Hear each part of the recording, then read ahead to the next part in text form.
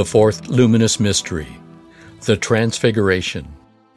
Jesus took with him Peter and James and John and led them up a high mountain apart by themselves. And he was transfigured before them, and his clothes became dazzling white, such as no one on earth could bleach them. And there appeared to them Elijah with Moses, who were talking with Jesus. Then Peter said to Jesus, "Rabbi, it is good for us to be here. Let us make 3 dwellings, one for you, one for Moses, and one for Elijah." He did not know what to say, for they were terrified. Then a cloud overshadowed them, and from the cloud there came a voice, "This is my Son, the Beloved. Listen to him." Suddenly, when they looked around, they saw no one with them any more, but only Jesus. The mystery of light par excellence is the Transfiguration, wrote St. John Paul II. In witnessing the Transfiguration of Jesus, the apostles are being prepared to experience with him the agony of the Passion, so as to come with him to the joy of the resurrection and the life transfigured by the Holy Spirit. In other words, the joy of the resurrection far surpasses the temporal sufferings of this world.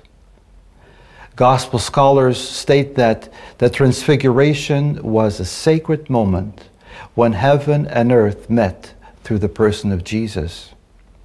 On meditating on this mystery, I suggest adapting one of St. Ignatius' methods of meditation, to place yourself on the mountaintop, observing the events that the apostles experienced. Perhaps the look on their faces filled with awe and wonder as they gazed upon Jesus' face shining like the sun. Like the apostles, the voice of the Father tells us to listen to him and prepare ourselves for the challenges that life has to offer us. Count yourself among the chosen through the grace of your baptism.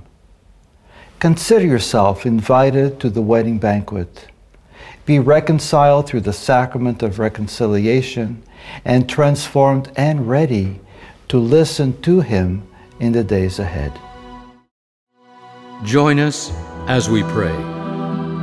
Our Father, who art in heaven, hallowed be thy name. Thy kingdom come, thy will be done, on earth as it is in heaven. Give us this day our daily bread, and forgive us our trespasses, as we forgive those who trespass against us.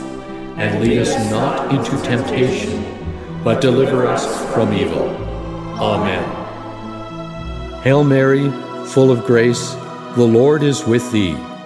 Blessed art thou amongst women, and blessed is the fruit of thy womb, Jesus. Holy Mary, Mother of God, pray for us sinners, now and at the hour of our death. Amen. Glory be to the Father, and to the Son, and to the Holy Spirit, as it was in the beginning, is now, and ever shall be, world without end. Amen. O my Jesus, forgive us our sins. Save us from the fires of hell. Lead all souls into heaven, especially those in most need of thy mercy. Amen.